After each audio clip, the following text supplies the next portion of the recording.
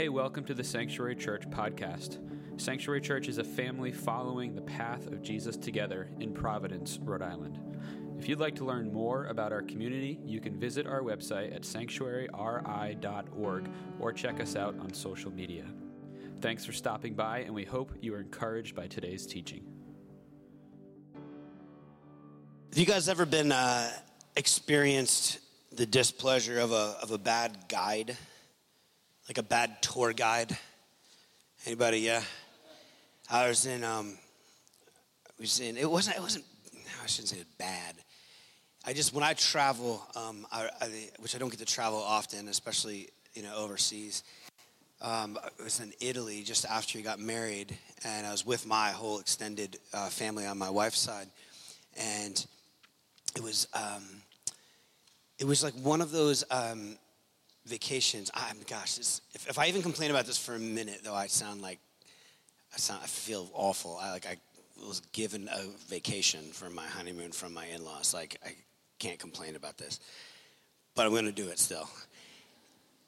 Given the incredible privilege that it was to do this and incredible circumstances, everything was locked into an incredibly tight rhythm. And I don't know about you, or especially those of you who are married, you might have different visions of what travel looks like. My wife and I actually share the same vision for the most part. Let's find a beautiful little town, whether we're in New Hampshire or in Venice. Let's just find a corner of the city and then sit there and park it for the whole time. Anyone else like the vacation like that? I don't mind seeing a couple things maybe, but definitely no pressure, definitely no serious schedule. We were on a bus with the guy with the headset like Adam has on back there. All right, let's go. We got to see this, we got to see this, and we got to see this. And I'm this is so unrelaxing. And we snuck away at one point. And I'm a pretty resilient traveler, I've found. I've got my Google Translator app. I'm buying bread and wine from the from the local bakery. We finally find this one town, Assisi, which was just absolutely stunning. And we end up being able to divert from the main plans.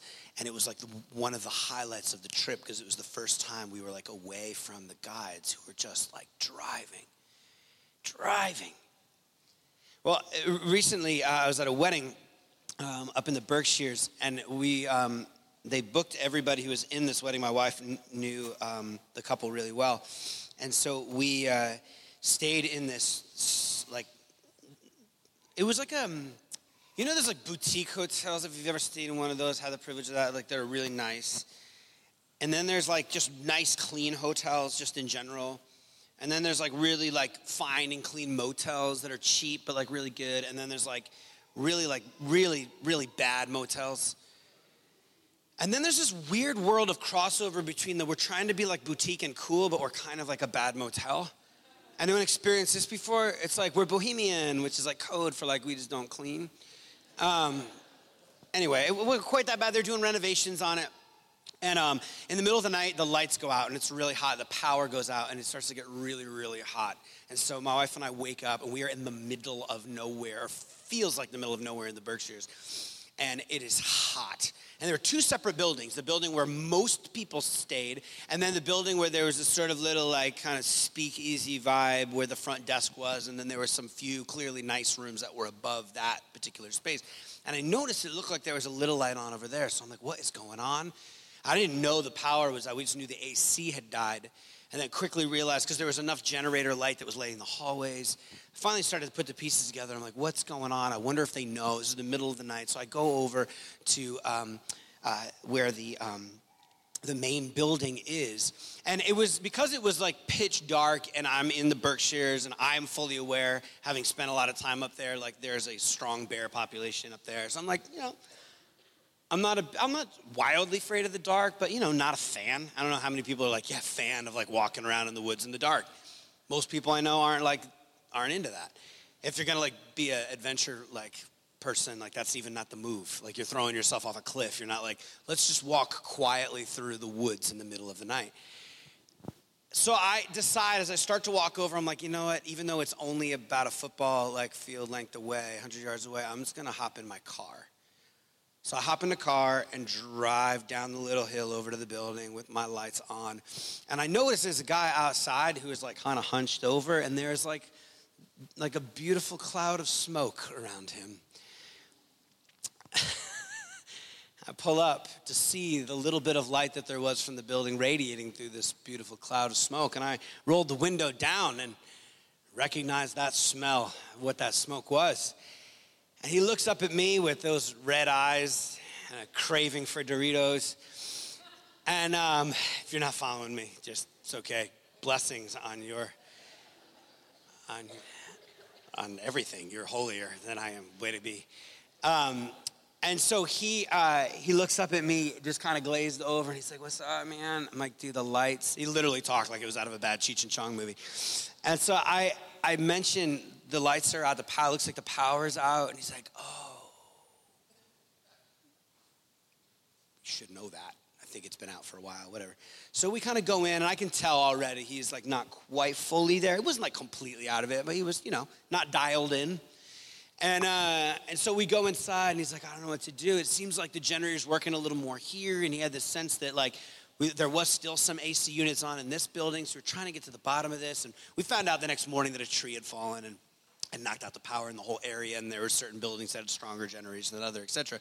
But the point of the story was this man became then my guide to figure out what to do because he really wanted to help. And so the way he wanted to help was like, "Well, I know there's a couple rooms upstairs, and so if there's the generators on in here and there's some AC on and you guys got this wedding tomorrow, let me see if I can help you out." I'm like, "Man, it's doing me a solid. Thank you so much. My wife can't sleep. I can't sleep. So blisteringly hot." So I follow him up the stairs. There's a little bit of light on, but he's got a little flashlight too on his phone. And so we're going up the stairs. I'm following him. He's my guide. We are headed up the stairs in the dark. And he just looks around the corner. He's like, I think it's this room. He's got this big thing of janitor style keys and the big ring. And he goes to the door and he goes to open the door. And I'm like, "Oh, this is so great. Make sure this room is nice." I'm like, "This is so me. This works out all the time." People joke, Andrew has sort of the luck of the Irish. Just some new beautiful suite will open up and we'll have this for the next 2 days that we're here. So I'm stoked, but following my very high guide through these darkened, there's this old house, and we get to the door, and he turns the door, and he opens it, and we hear, "Ah!" Yeah. Anyone have you triple lock the hotel door because you're afraid of an exact situation like this? This is your worst scenario if you were in the room. Somebody just randomly walking into your hotel room. Yes, friends, that's what I did. I'm so thankful that I was at least behind him, that I did not cross the threshold, because all I'm like is lawsuit, lawsuit, lawsuit, lawsuit, run! I just turn and book it. And it's so dark, I'm bang my knee on the stairwell going down, and he comes down, and he is now paranoid. Anyone who has ever partaken in said smoke know that sometimes is a side effect. And so he is like, "Please don't tell, please don't tell, please don't tell, please don't tell, please don't tell." And I'm just I've got that look on my face "Oh, I'm telling everybody. I'm coming for you." And he pled for mercy, and honestly, something within me as a justice-minded, cares a lot about service, am a little too intense about that. I was like, all right. And so the next morning we roll into breakfast, and he just looks at me, so nervous. And I'm just we're good. He was a horrible guide. He was a horrible, horrible guide. To juxtapose that moment, my daughter, speaking of darkness and guides in the dark, my sweet daughter who's down front here, she reminded me of a story the other day when she was downstairs at our condo that we had over on the west side for a long time. She would get scared of the dark, and there was this window in the downstairs area, and it would cast these weird shadows. And she was telling me just yesterday, she's like, "Dad, do you remember that time there was that shadow?" And I remember my job was to be a guide for her, to go down, to turn the light on, to go, "No, it's just a shadow," explain what shadows are. When I turn the light back off and the shadow was still there, to turn the light on and take her over to where the shadow was and to help her see and notice what was going on. To turn the lights on and show that there's no monster. Any of you have kids, you probably had to do this many times, opening the closet door and being their guide to show them what's actually going on. Guides help you see. And if there was ever a metaphor that has been used from the pages of Scripture to Plato to every other pop song, it's this image of light. Because we want to see. We want to see. Friends, right now in our church family, there are folks that have some serious decisions on the horizon. Like serious decisions. Like scary decisions on the horizon. And there is a cry to see. In this church family, there are those who have some sins that are pretty private, that only a handful of people know, that hopefully when they do come out, it will be tough. It will be really tough for all those involved. There are those that are really having a hard time trusting God with the idea that there could be a new beginning. Can we start again? Can we start again is the question. There are those who are resigned right now, just in conversations I'm having, this sort of a status quo.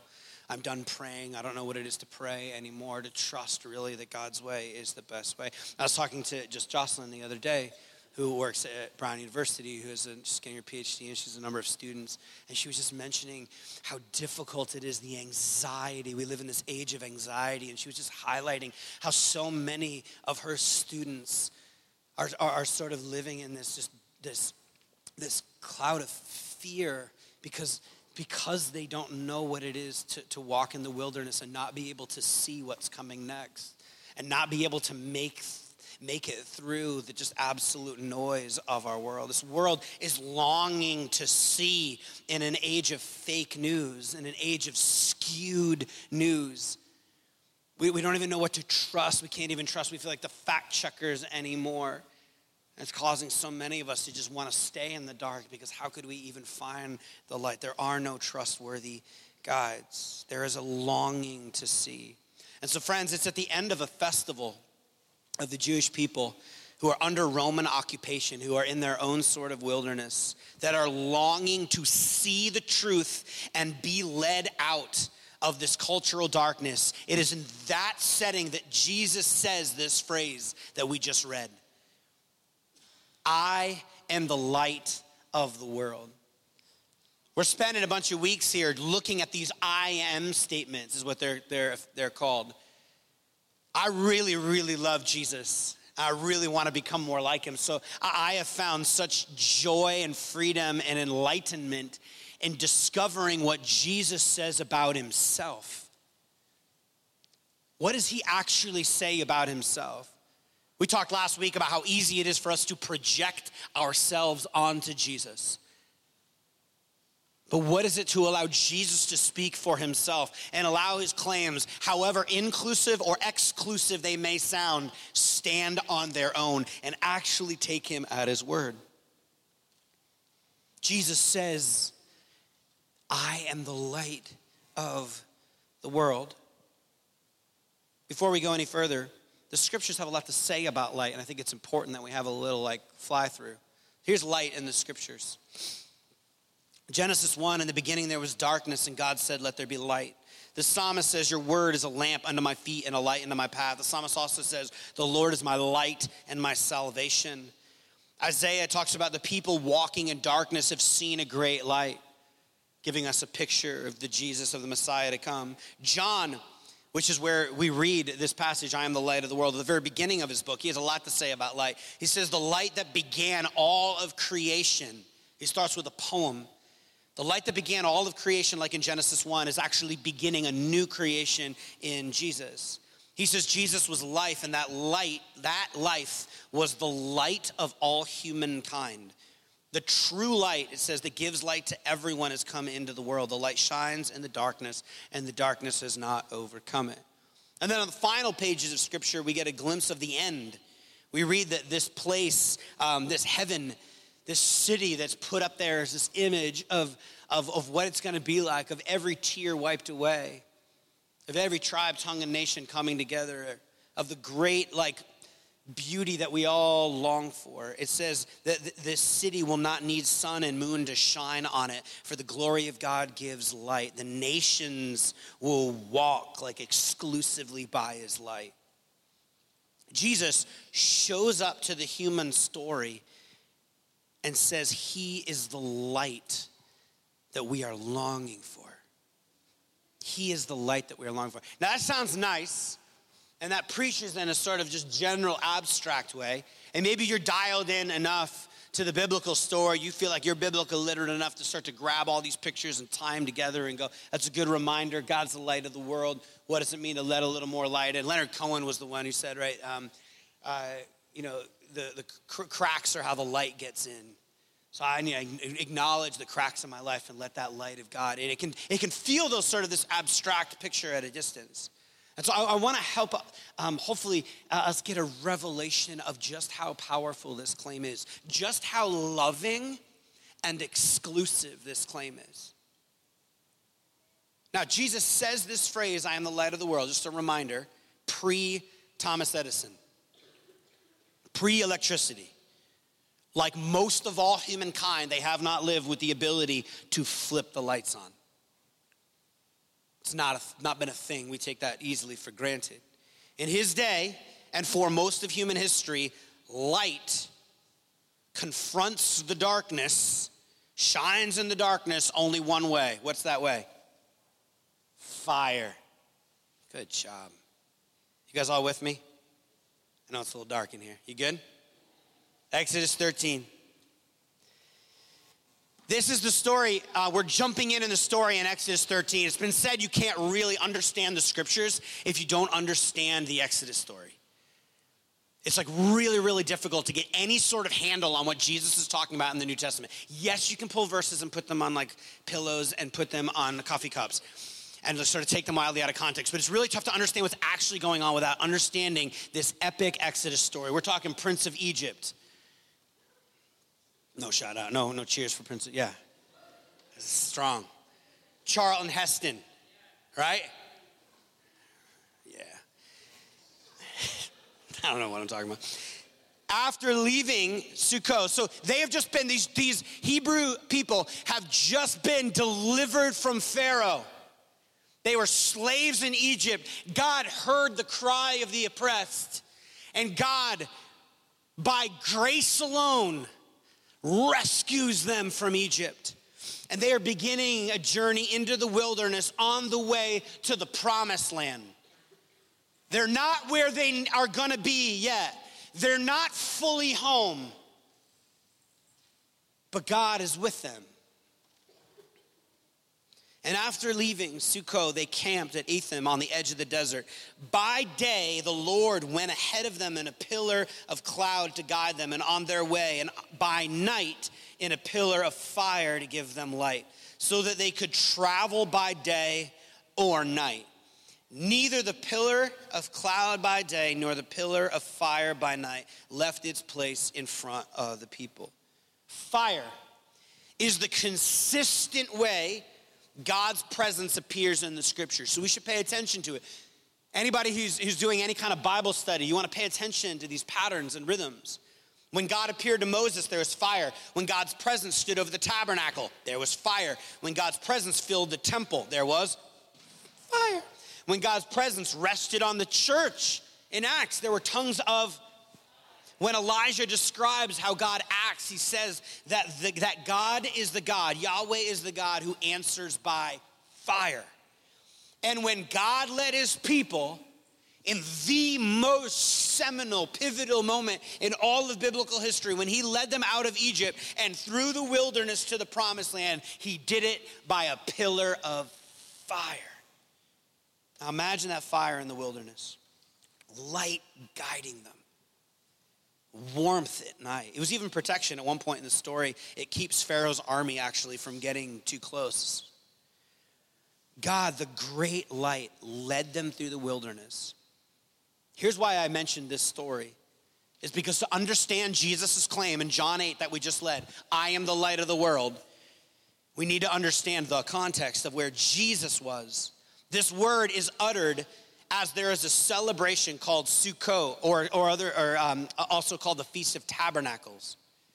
And at this feast, they would mimic the wilderness journey in Exodus.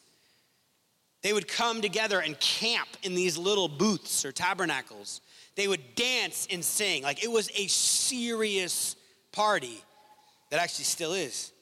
They would remember the manna, God's provision, They would remember water coming from the rock with this like special water ceremony, which we've talked about before. And then there was this one part of the celebration where they would light these massive torches. Depending on the year of the festival, likely in Jesus' time, it was in the court. It's called the Court of Women. And there were these 75 or so foot pillars, they believe, that had these massive, massive, massive like bonfires on top of them. It was said that it would light up all of Jerusalem. To this day, they still light this. Here's actually a scene from New York City. A little different, but the same idea.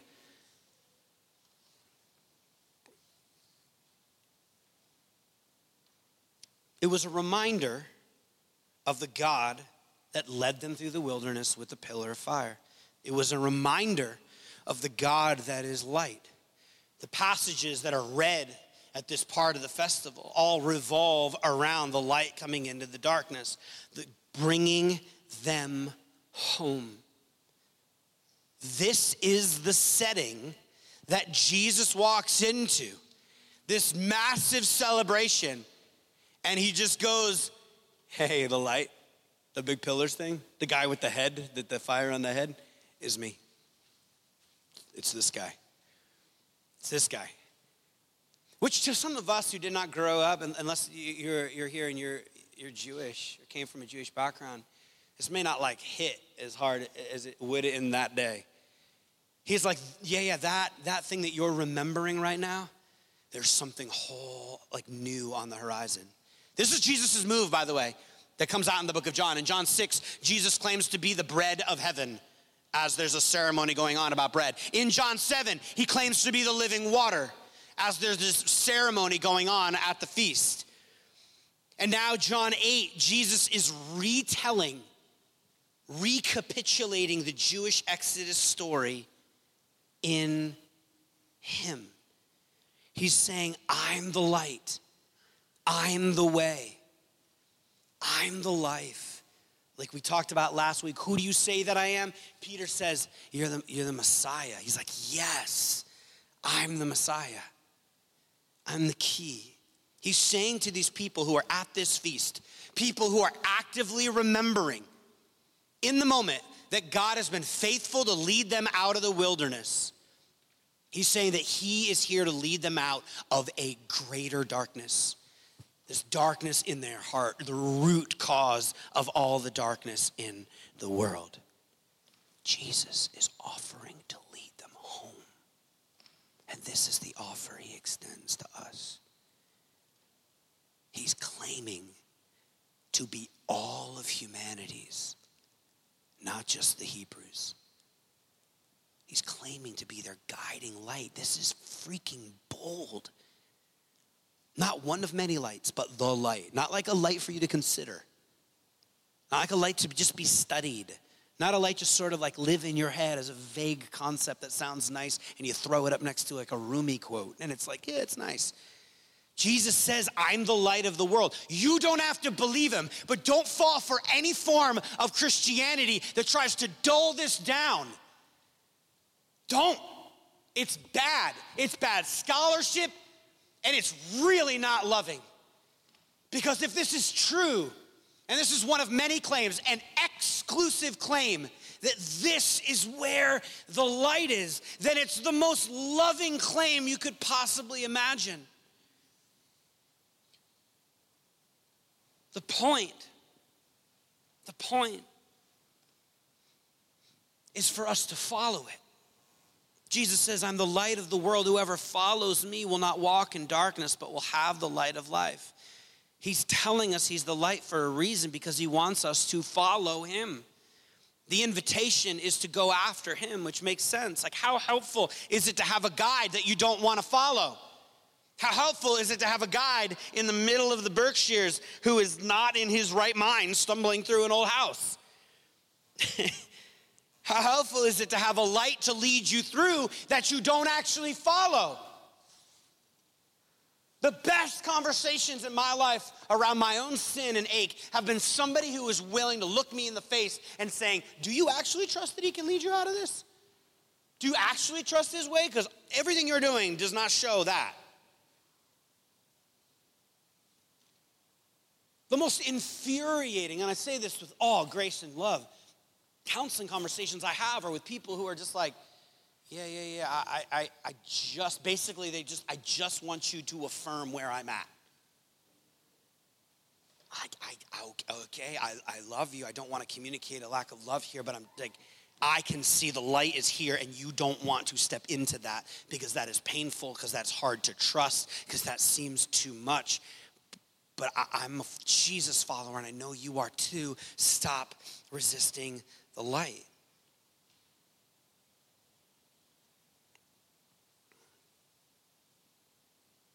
Another simple observation here is that Jesus calls living life outside of his leading darkness.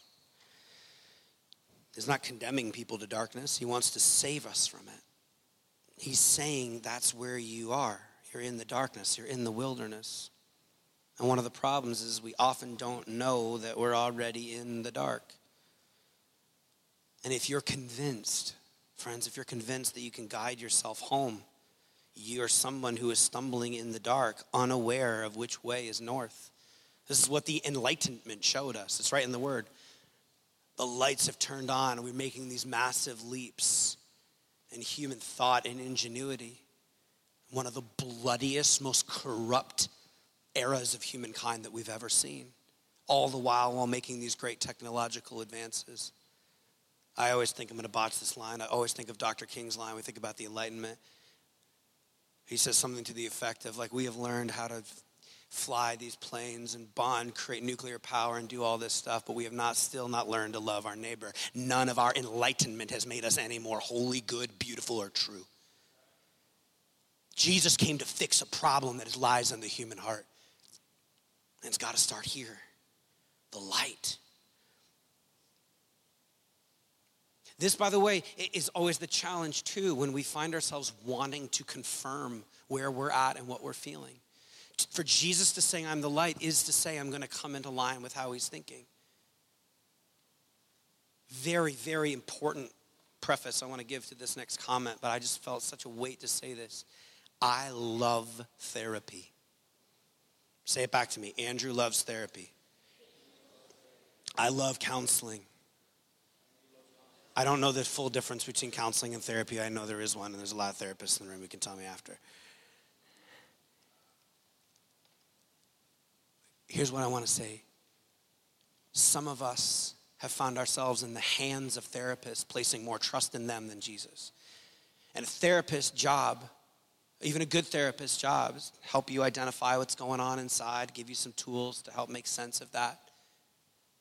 They're not going to tell you, usually, unless they are a Christian, to die to yourself. They're not going to tell you to lay down your wants. They're not going to tell you that happiness in this like immediate sense and a confirmation of how you're feeling and that must be right, so go ahead and do X, Y, or Z. They're not going to tell you. Andrew loves therapy. I just don't want to get like hit up on BuzzFeed or something like everyone's like, this pastor's against mental health stuff. Just need to like hit that home. I have a lot of trauma with people misunderstanding things. Do you hear me? We can put too much trust in all the wrong sorts of things. It's a bold claim for Jesus to say. You might be in darkness and not know it, which means the question we must ask is Jesus right? And will I follow him? Super basic. Is Jesus right? Is Jesus' claim true? And if so, will I follow him? When we hear bold claims like this, it's fascinating to look at our ability to just shrug it off. This is an exclusive claim. I didn't misspeak before. I'm it. I'm the true light. A claim like this, again, is so loving because it's me coming down to my firstborn and putting the nightlight on and putting it in the wall and guiding her through what a shadow is and what it's not and saying, you can trust me. Jesus says a few chapters later in John 12, I've come into the world as a light so that no one who believes in me should stay in darkness. You hear his heart. I don't want anyone to stay in darkness. He's so uninterested in starting some new religion. He's simply saying, I'd like to announce that if you'd like to know the way, the truth, and the life, what it is to be fully alive and fully free in this broken, jacked up world where people make all sorts of hurting decisions around you, I want you to know that you can trust me. I'm gonna light the path. You can hear his ache. Trust me. Trust me with your fear, friends. Sanctuary Church, trust me with your calling. Trust me with your temptations. And so the invitation to you and me is, will we let him be our light? Will we let him be our light? Or the way the New Testament writers say it, will we walk in the light? I want to be in the light as you are in the light. I want to shine. 1 John 1:5. DC Talk reference. This is the message that we have heard from him and declare to you. God is light. In him there is no darkness at all. If we claim to have fellowship with him and yet walk in the darkness, we lie. Yikes. And do not live out the truth. But if we walk in the light as he's in the light, we're going to have what? Fellowship with one another. Obviously, when you turn the lights on, man, you ever been in like a really like a healthy, like sober house? You ever been in like a really like healthy AA group, man, where people are like legit honest and real with each other? You ever met a group of friends who've been traveling together through life for decades and decades and decades? And there's like so much love and trust. They're living in the light. They know each other's business. And they're like there for it to carry one another and love one another and work through whatever's going on. If we walk in the light, we have fellowship with one another, and the blood of Jesus purifies us. We get healed when we walk in the light. If we walk in the light as he is, if we don't hide, if we trust his way, then the light of heaven has this ability to help us see clearly. Verse 5, this is the message that we have heard from him and declare to you. God is light. In him there is no darkness at all. You can walk in that. And it's liberating. It's liberating. Guys, remember a couple quick things. Darkness only exists at the mercy of light. Light and dark aren't opposite forces. When people are like stand against the darkness, like, no. Whenever light shows up, darkness has to leave. Whenever light shows up, fear has to go. Whenever we walk in his way, on his illuminated path, darkness gets pushed back. Darkness can't push back against light. It can try to block light. It can hide from light. But literally, darkness cannot, it is not in any realm an opposing force. Light pushes back the darkness in our hearts. In him was life, and the light was the light of all mankind. The light shines in the darkness, and the darkness is what? Not overcome it. Like, of course not, because it can't. It can't. So if we walk in the light as he is in the light, we find ourselves purified. If we claim to be without sin, without brokenness, without darkness, we deceive ourselves and the truth is not in us. So if we confess our sins, which by the way is letting the light in, he's faithful and just and will forgive us of our sins and purify us from all unrighteousness. If we claim we've not sinned, we'll make a liar out of him. And his word's not in us. There's no light in us. This is what happens when you let a little light in. He's just. He'll purify us. Only Jesus can bring light to the human heart that liberates us from the deep, deep tyrannies of sin and self that are destroying our world. So a simple question for us today is, what pockets of darkness might be hiding in the corners of your heart? Where's the darkness? Where do you need to let a little light in? This is one of those things that light does. It helps us see not only the path in front of us, but to see our own hearts. To see our own hearts. C.S. Lewis said this about light.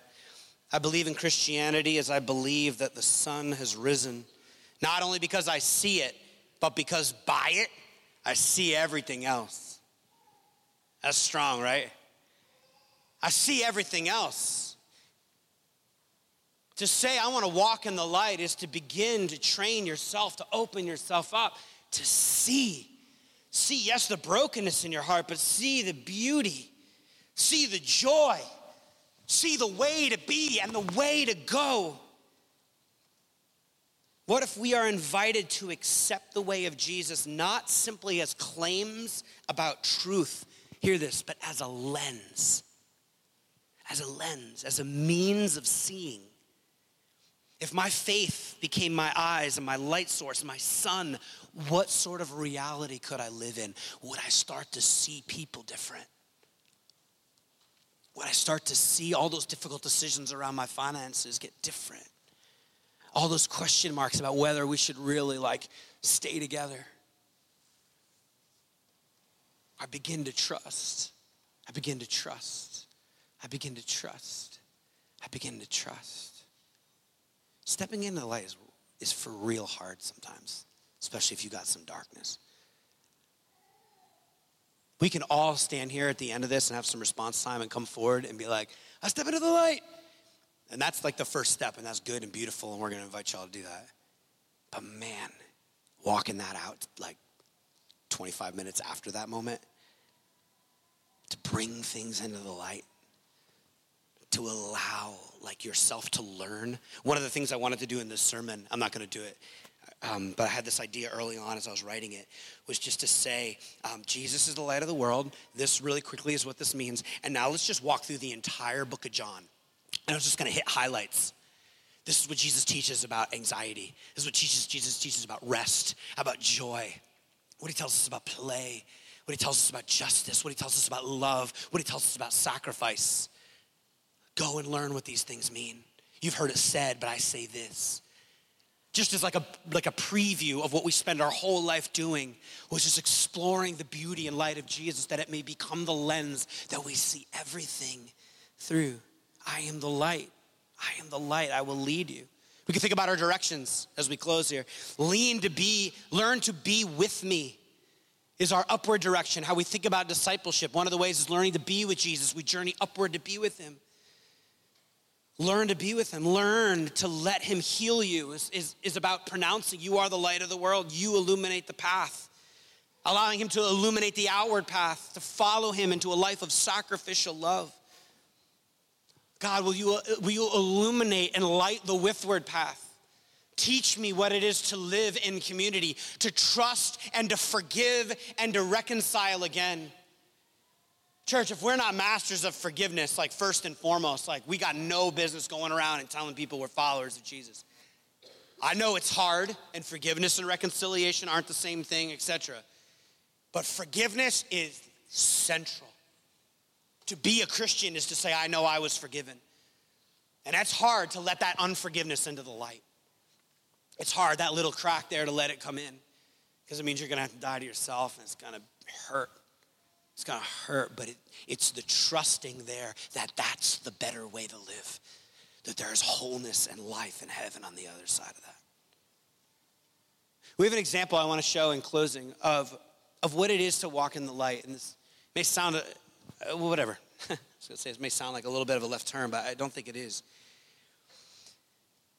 At Heart, which is our worship gathering that we had on Tuesday, a dear friend, one of the leaders in our church, had a experience that many, many, many people have in our church. Many people have just in following the way of Jesus.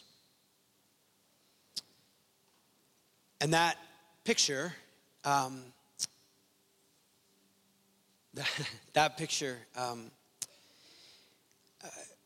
was one where, in saying, God, will you illuminate my life and my path in the wake of the heartache that this person's going through, but also knowing that many, many others are going through? Had this image that she said, I feel like the Lord in our church is revealing past hurts. And it was that word revealing that caught me. Like shining light on past hurts that are keeping his love from rooting, keeping his love from being established in our community and in hearts. And he wants to break those rocks and bring healing. That was as somebody trying to walk in the light, she felt like she got an image from God. And she sent this voice memo to a few of us on the prayer team. And I want you to hear it. I want you to hear it as something that God is revealing in someone's heart. an image of what it is to walk in the light. To allow God into those places. And so today we might trust that Jesus, just a little bit more maybe, that he is that great pillar of fire, that presence of God, guiding us and teaching us, leading us, helping us see. We read in that Exodus passage, that pillar of light, pillar of fire passage that's being celebrated when Jesus announces, I'm the light of the world. It says, neither the pillar of cloud by day or the pillar of fire by night left its place in front of the people. I felt like that was a word for us today. He will never leave his place in front of you. He will never leave his place in front of you. He will never leave his place in front of you. He will never leave his place in front of you. It's always there to step into. This has been the great revelation of my life.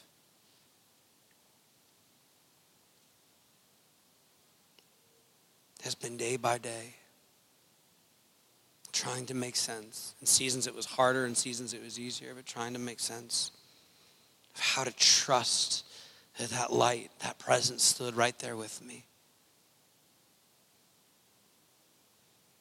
And being able to take that one step into the light.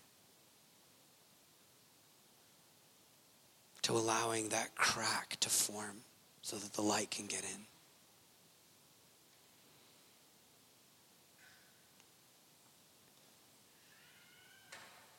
The Lord is my light and my salvation. Whom or what can I fear?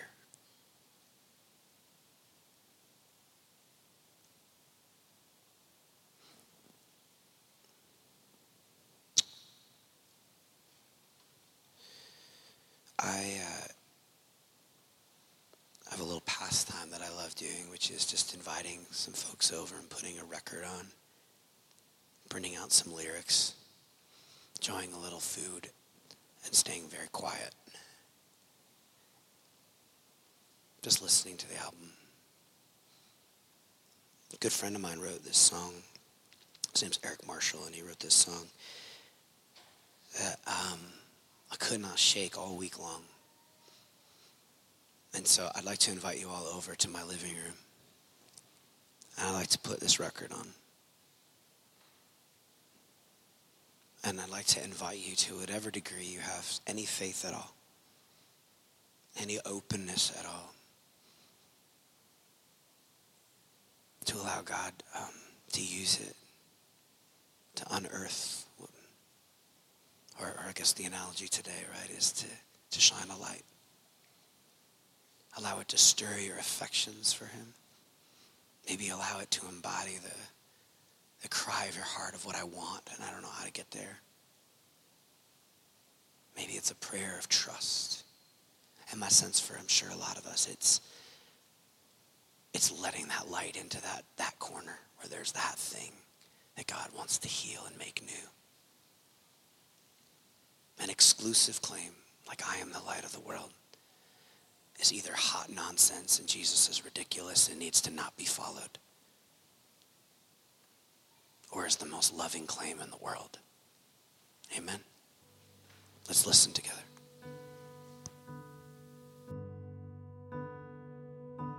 In the light of your love, so pure and so clear, there's nothing I want and nothing to fear. You tell me that I am free as a child, I've nothing to fear.